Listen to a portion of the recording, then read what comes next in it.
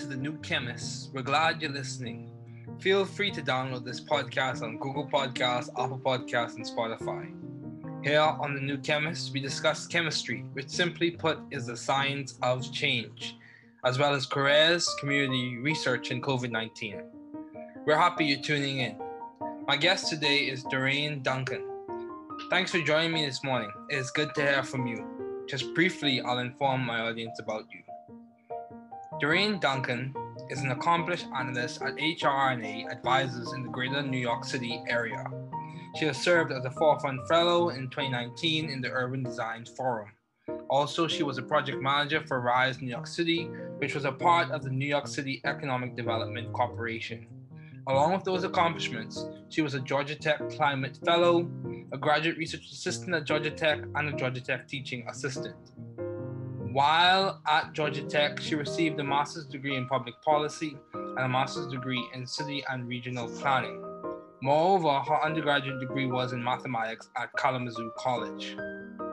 A well-rounded, accomplished young person, please welcome Dorraine.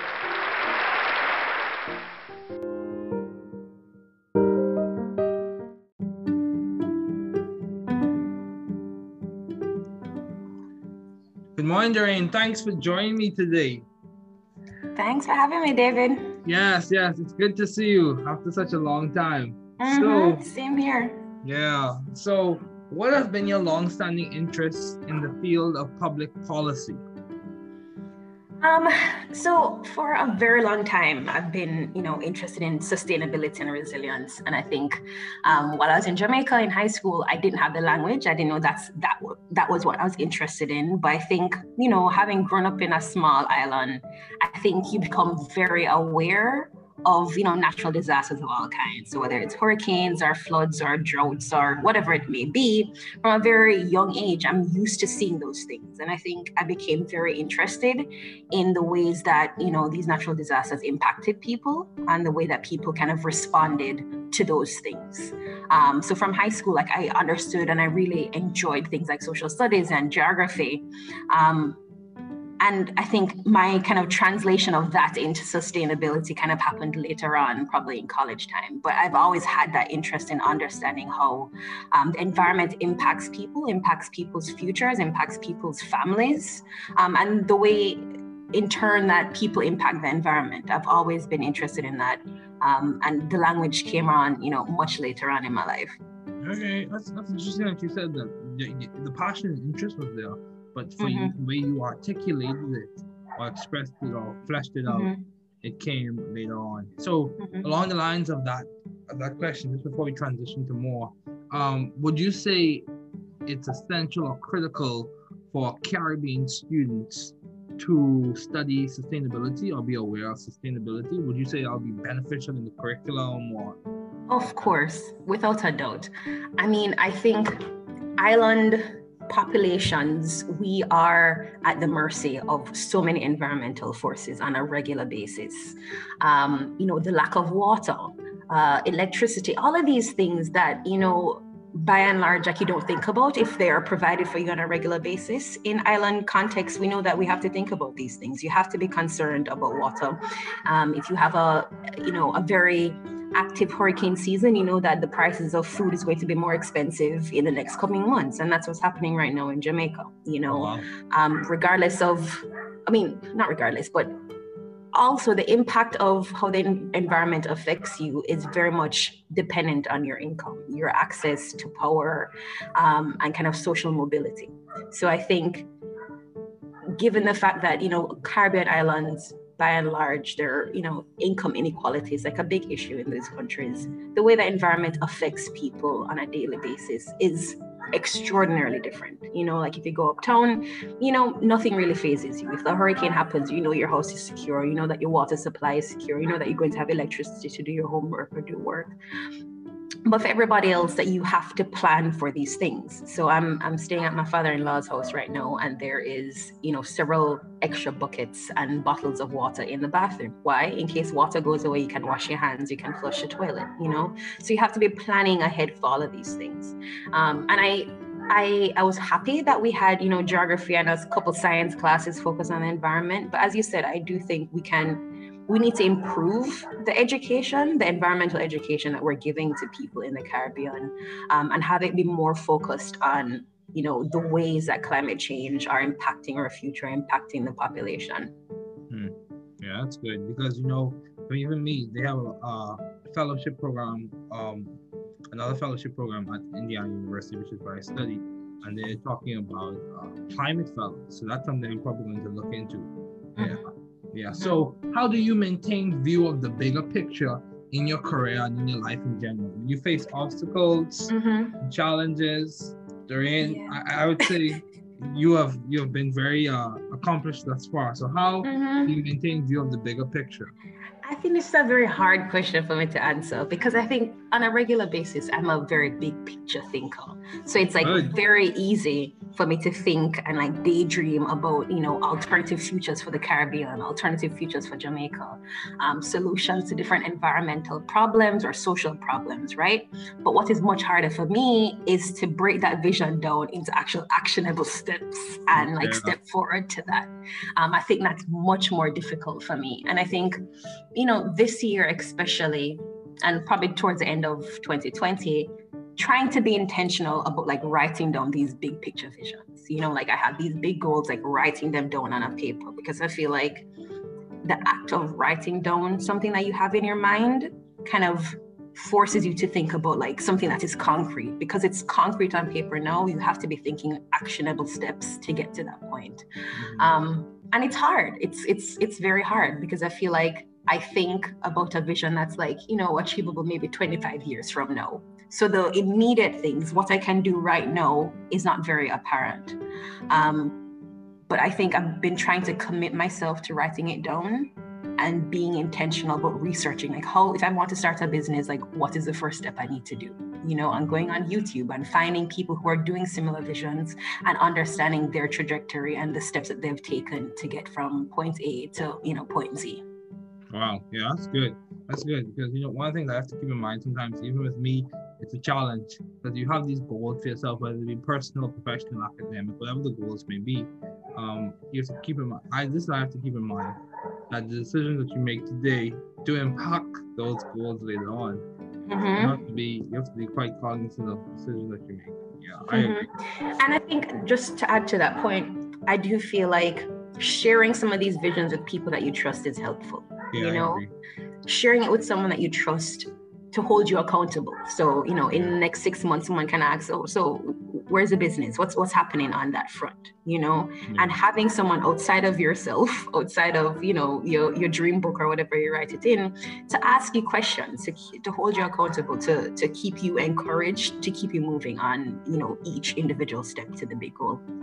Yeah, because one thing that I keep in mind on the same point, when you innovate in isolation, it gives a false appearance of novelty in some instances. So what I'm saying is, sometimes even in science, you'll be researching or reading something and you'll be like, whoa, I just came up with this idea. In isolation, you think it's novel, but when you go amongst people, they tell you, dude, that's already been discovered 15 years before you even joined anyone. Yeah. So and not just the fact that you could lead to duplication, but the fact that you're probably missing out on collaborators. People who have these same visions may have a complementary skill to what you have, and you could be working together with them to move forward. Yeah, and the thing I like about collaborations is, I'm actually, my research project for this graduate program, which I hope to be here until I finish my PhD, because I like it. The research program I'm working on, the specific project, is a collaboration between 3 different professors. Yeah, so it's rich. It's like some good Caribbean jerk or some good Caribbean is rich. So how have you been adaptive and creative in the field of public policy? Okay, so my degree is in both public policy and city planning, and I think both of them are very similar because they're such broad fields. In essence, like when you leave a planning program or you leave a public policy program, what you're leaving with is just a set of tools to apply to any sort of societal problem that you see fit. With public policy, you have an understanding of how government works, of how policies are built, how legislation is passed. With city planning, you're given a set of tools that are more spatial in happening. So you're understanding how zoning works in a city to facilitate, certain conditions within a city. So I think both of those tools are broad enough and are constantly being innovated enough that you can apply them to anything. So for me, I came into grad school already having a deep excitement for sustainability, particularly the type of sustainability that is most relevant to Caribbean islands. But understanding that those same skill sets can be used for things that I didn't see in my future. So as an example, when I graduated from Georgia Tech, I moved to New York, and my first job was with the New York City Economic Development Corporation. One, I never saw myself working in economic development because there's this false dichotomy that sustainability or economic development, the two of them don't happen at the same time. But here I was working in this space, working on the advancement of renewable energy in the city. But also thinking about the fact that this can create jobs. This can create meaningful jobs for, various communities, particularly communities of color in New York. And understanding that I had to kind of reapply my understanding of, sustainability as a system. Of course, renewable energy is one part that I'm interested in and also kind of have experience in, but understanding that the training of people to work in this industry is as important as the technologies themselves. Understanding that, the workforce development side of it is as important as the technology itself. And I think planning and policy are helpful in having you approach problems as systems. So if you think about sustainability as a system of both environmental actors, human and technological actors, and economic actors, then you realize that you don't have to just be working on the environmental side to have a role in that system, And I think being a part of both of those disciplines, I think one, I think I'm a jack of all trades by nature, and I feel like those type of professions force you to keep thinking that way, force you to keep thinking big and multidisciplinary, interdisciplinary. You have to think that way when you're in those spaces. Yeah, that's good. Along the same lines, you made the point that just because you're working in one sector, whether it be with environmental actors or under the environmental domain or regime, it doesn't mean you're not impacting a larger goal. So because you have human factors, societal factors, and all those other things. So yeah, I completely agree. So you went to Kalamazoo College. You went to the very good institute, Georgia Tech. And you how did you seek or find the right environment for you to thrive intellectually? How did you choose those schools? What was the guiding factor? I'll be very honest with you. For Kalamazoo, I went there because I got a scholarship. I think when I was graduating my last year of high school, based on the subjects I did in sixth form, I got into UA, and that's the University of West Indies in the Caribbean, and I could have done geology and geography, or could have done actuarial science. I was not confident that, I wanted to do either of those subjects, kind of because the way that the education system works in the Caribbean is kind of you're streamed. So depending on the subjects that you do in high school, it kind of, maps out a path for you in tertiary education. And I knew that what I wanted to do didn't sit squarely in either of those spaces. So at the very least, I knew that I wanted to be able to explore liberal arts education, a place that I could kind of jump from discipline to discipline, because, my jack of all tradesness was popping up from there. So I told my parents that I want to go overseas and, get this type of education. In sixth form, I applied to a bunch of colleges. I didn't get any scholarships. And I was like, all right, my parents can't afford to pay an entire tuition. So I stayed. I basically took a gap year and I worked during that year and reapplied. So the second time I applied, I got into Kalamazoo and I got a pretty good scholarship. Never heard of Kalamazoo, never seen snow, don't know where Kalamazoo is, but I'm like, I'm going because the scholarship is there. And I feel like that is a testament to kind of what happens with Caribbean people. You're from a small place, but you see an opportunity and, you're going to take the opportunity kind of regardless of where it comes. Right. So I ended up at Kalamazoo College. There were 10 other Jamaicans in my year who were obviously thinking, the same exact way I was thinking, that this opportunity popped up, we're going to go. And I think the liberal arts education was extremely helpful for me at that stage in my life. I needed to kind of get a feel of multiple different things because I'm interested in lots of different things, and it's allowed me to do that. And another aspect of the liberal arts education, at least at my school, that I cherished was the fact that it had study abroad. It paid for me to go and study abroad, and I was able to kind of explore sustainable development a lot more in Southeast Asia. It's a context that is actually very similar to the type of development trajectory that happens in the Caribbean. And then, having had that experience, I was a lot more precise with what I wanted to do in grad school. And I think I also was able to kind of get the network to help me get to grad school, because no one in my family had been to college, no one in my family had been to grad school. But I had resources at Kalamazoo to help me figure out that process, help me figure out the fact that, when you're applying for grad schools and you're starting getting offers, you can negotiate, you can ask for more money, you can, ask for more funding. Yeah, I know, like this was news to me. So I applied for... Some of this is news to me. David, you should have talked to me before. But when I got into, probably 4 or 5 different schools, and, all of them are giving me some amount of funding, but not sufficient. And I was just like, I emailed them. I'm like, I'm from this, I'm from a third world country. I need extra support. Like, I'm really interested in your program, yada, yada, yada. Can you do more for me? And they did more for me, and Georgia Tech gave me a full ride. Are you serious? I am dead serious. Gave me a full ride. I was like, all right, I'm going to Georgia Tech. I didn't know where Georgia Tech was, but at least I knew at the very least it was in a bigger city than Kalamazoo was. And I was excited for that, to go to a school that's in a city that I can practice, public policy and city planning in a city that has the type of diversity that I'm interested in, experiencing while I'm there for, X amount of years. Wow. So yeah, I think kind of the schools you go to matter less than kind of what you're trying to get out of those schools. I feel like it's kind of corny people say, but education is kind of, your experience is what you make it. Because I could have gone to lots of other different schools, and I feel like I could have, having the knowledge and the base that I had and the network of people to give me that knowledge, I could have made, I probably would have been in the same or similar place as I am right now. So yeah. Yeah, that's good, Dorraine. That's good. I feel like I should take a page on that book.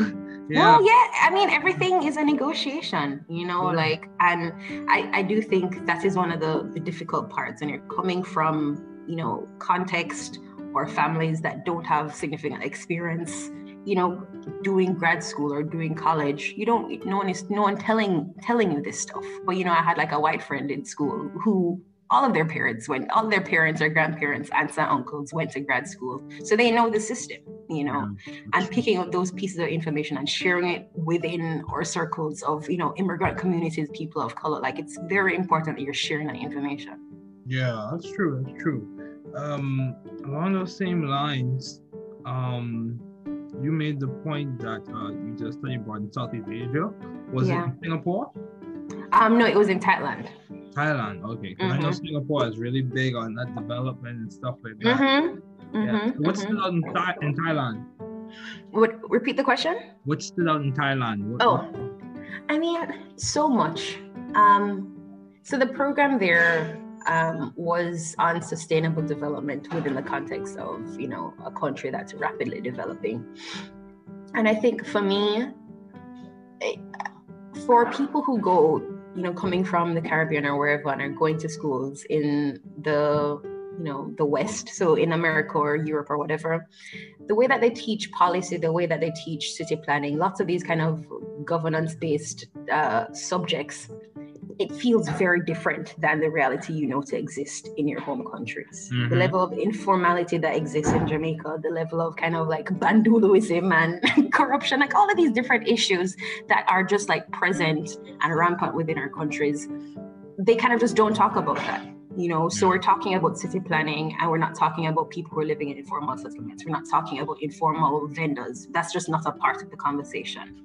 And I think for me, that study abroad program was the first time that we're able to like accurately capture the realities that exist, the economic and the social realities that exist in developing countries. So once I got there, it felt like Jamaica. It felt very familiar to Jamaica in every aspect of it.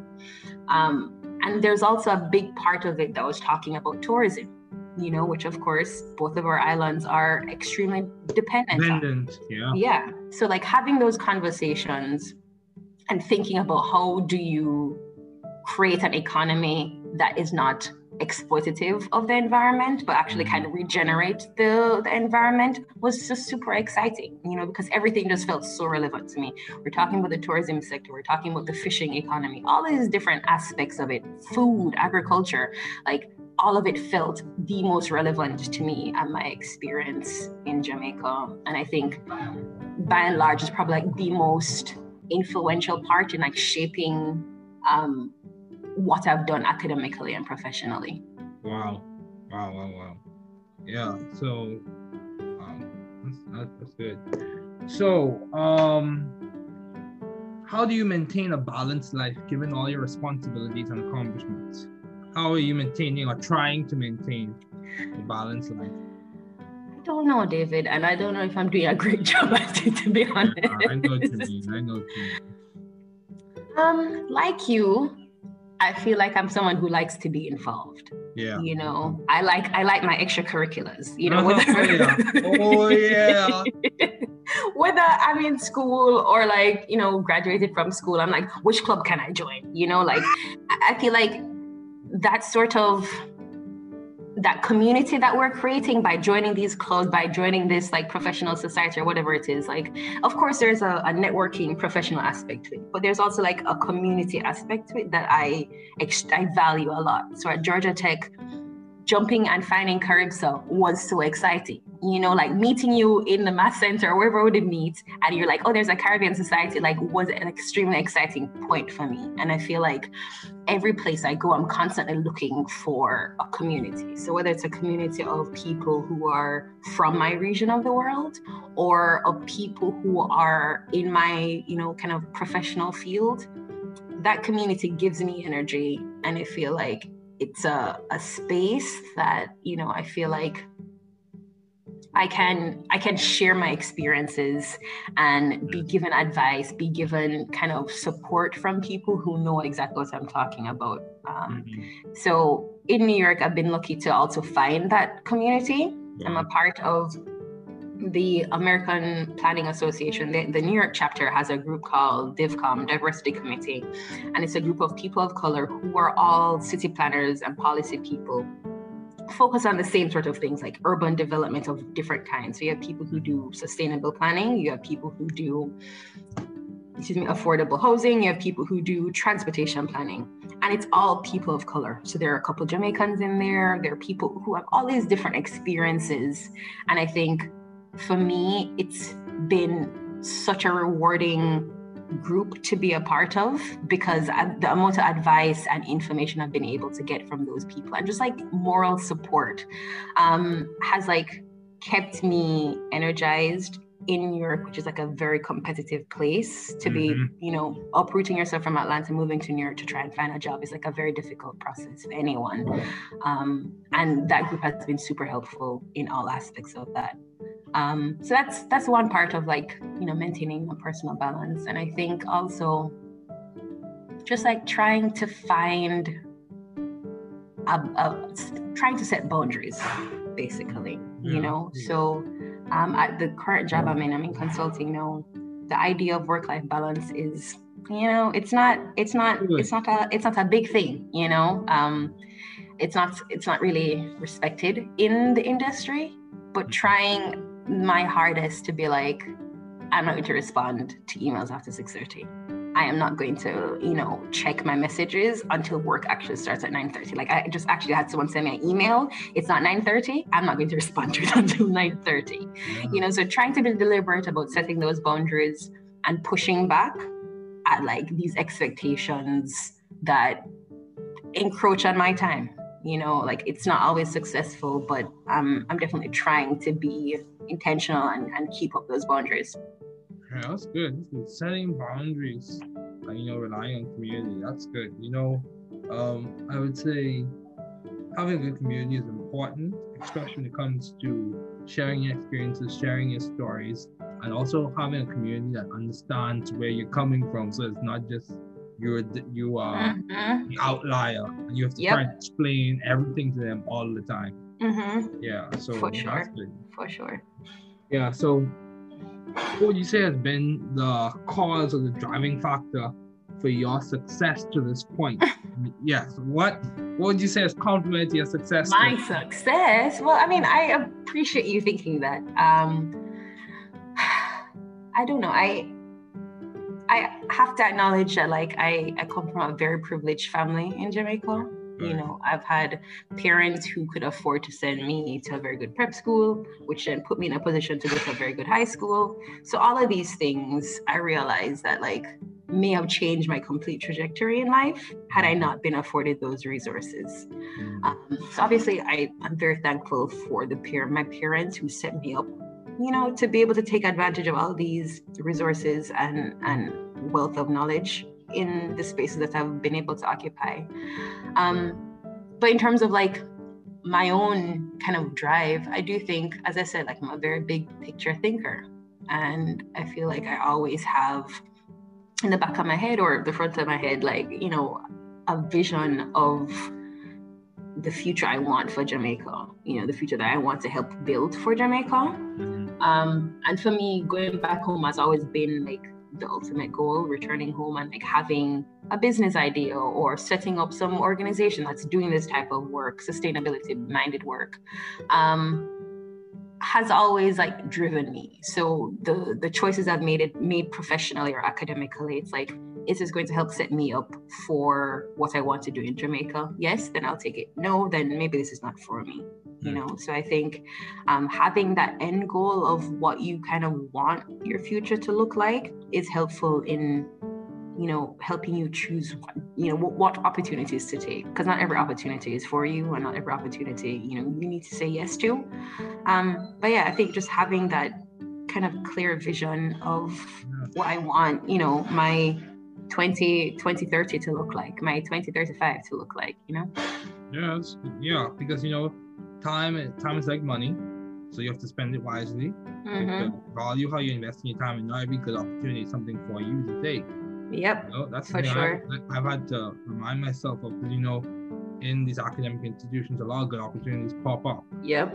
But if you try and take all of them, you'll spend too much time on every single one that the thing you came up for, you might not be able to. Yeah, and you spread yourself thin at that point too. Yeah. I do find that happening to me sometimes. That I'm so excited about lots of different things, opportunities pop up, and I'm just dang, I probably shouldn't have said yes to this because I have no time to do it well. Yeah, that's true. That is true. Yeah, you have to have a vision. So, why did you choose mathematics as a field to major in? Not to disappoint you, but okay, let me not say it was just because of my parents. So I did math in sixth form in high school in Jamaica, and I liked it a lot.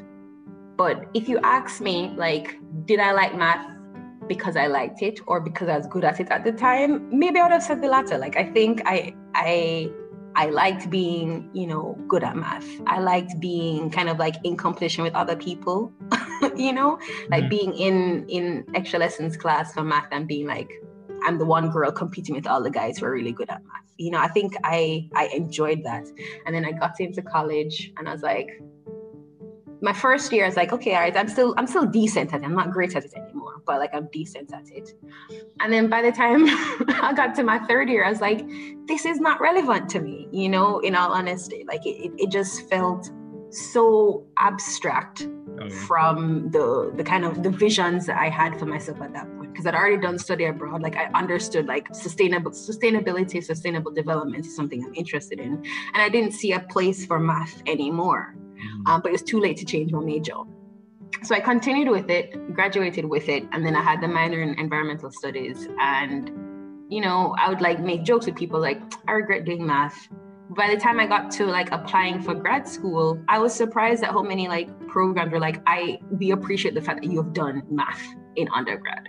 You know, the fact that you have proven mastery of some extent of this technical subject means that you're bringing like a analytical nature to public policy and to city planning, which like in themselves, like you wouldn't expect, but they do have an analytical component, you know. In public policy, one of the most difficult classes I was doing was statistics, but I had that kind of edge up having done math in undergrad, you know. So by and large, I don't regret doing math or having that ability to like kind of switch to an analytical mindset. I think it has served me well in both fields as I am in now. Wow, that's good. Yeah, past experiences do give you a framework for you to progress and interpret what you're going through. So, as we conclude, do you have any advice to those wanting to pursue the field you are currently working in? Yeah, I mean, I think the Caribbean needs more people like this, you know, or just the world generally. I think what excites me about both public policy and city planning is that it forces you to think about issues like systems, as I mentioned before. And I feel like once you start viewing the environment as a system of different actors, of different institutions, of different, you know, pieces of infrastructure, then I feel like the kind of false boundaries and silos that we have in the government, in the society, kind of start coming down. So like me as a city planner who's interested in climate change, I know that like I need to understand manufacturing. I know that I need to have relationships with people who could be potentially building, you know, solar panels or offshore wind turbines or whatever it is. So that the kind of fake idea that like I need to be in this space and only occupy spaces that say environment, you know, those walls start crumbling. And I feel that's extremely important, especially for nations that are developing, that you understand, you know, the food system is extremely interdisciplinary. And if you're able to capture the fact that all of these issues that we face work as systems and you need to be intervening on multiple aspects, then I don't think, you know, we're going to have like a development that is being able to be sustained, really, you know. So I think regardless of what career you end up, the mindset of thinking of problems in systems is extremely valuable for not just the Caribbean, but just generally everywhere. You know, I think that's helped me build relationships, you know, relationships with people who do transportation, relationships with people who do housing. And I think it's also been beneficial for me because like I'm not intimidated by going into a field that like I'm not familiar with, you know, doing projects that are food related, doing projects that are workforce related. You know, I'm not intimidated by that because I understand the way that systems work. Wow, that's good. That's very good. So what is some of the most beneficial advice you have received?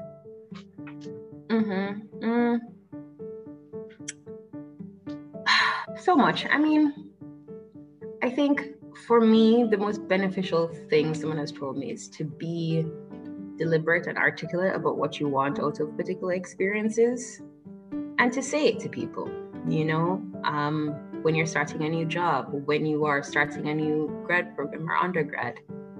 Define the vision of what you want to learn. You know, say that like my interest in environmental studies is because I want to focus on Caribbean nations and the problem that exists in Caribbean nations.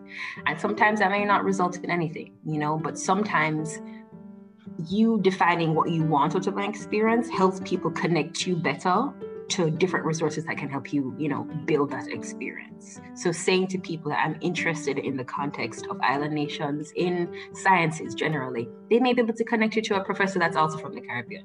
They may be able to connect you to someone that's doing research in a Caribbean island, whatever it may be. And I think that's been something that has stuck with me throughout my academic and professional career. You know, I think one thing people will say about me is like Dorraine is very not forceful, but she articulates what she wants, and she articulates, what she's trying to get out of an experience. And I think that has served me well.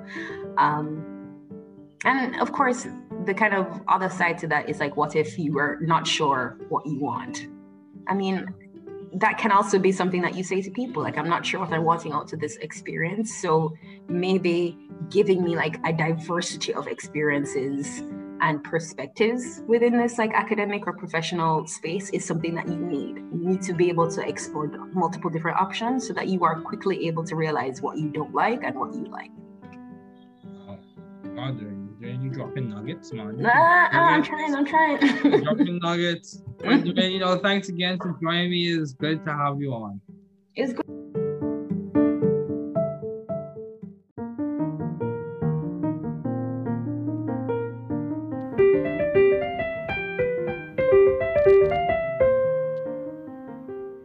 Thanks for listening. We're glad you were able to tune into this podcast. Once again, this is The New Chemist, where we discuss chemistry, which simply put is the science of change, as well as the other sciences, careers, community, research, and COVID-19. Thanks again for listening. Note, the views on this podcast represent those of my guests and I.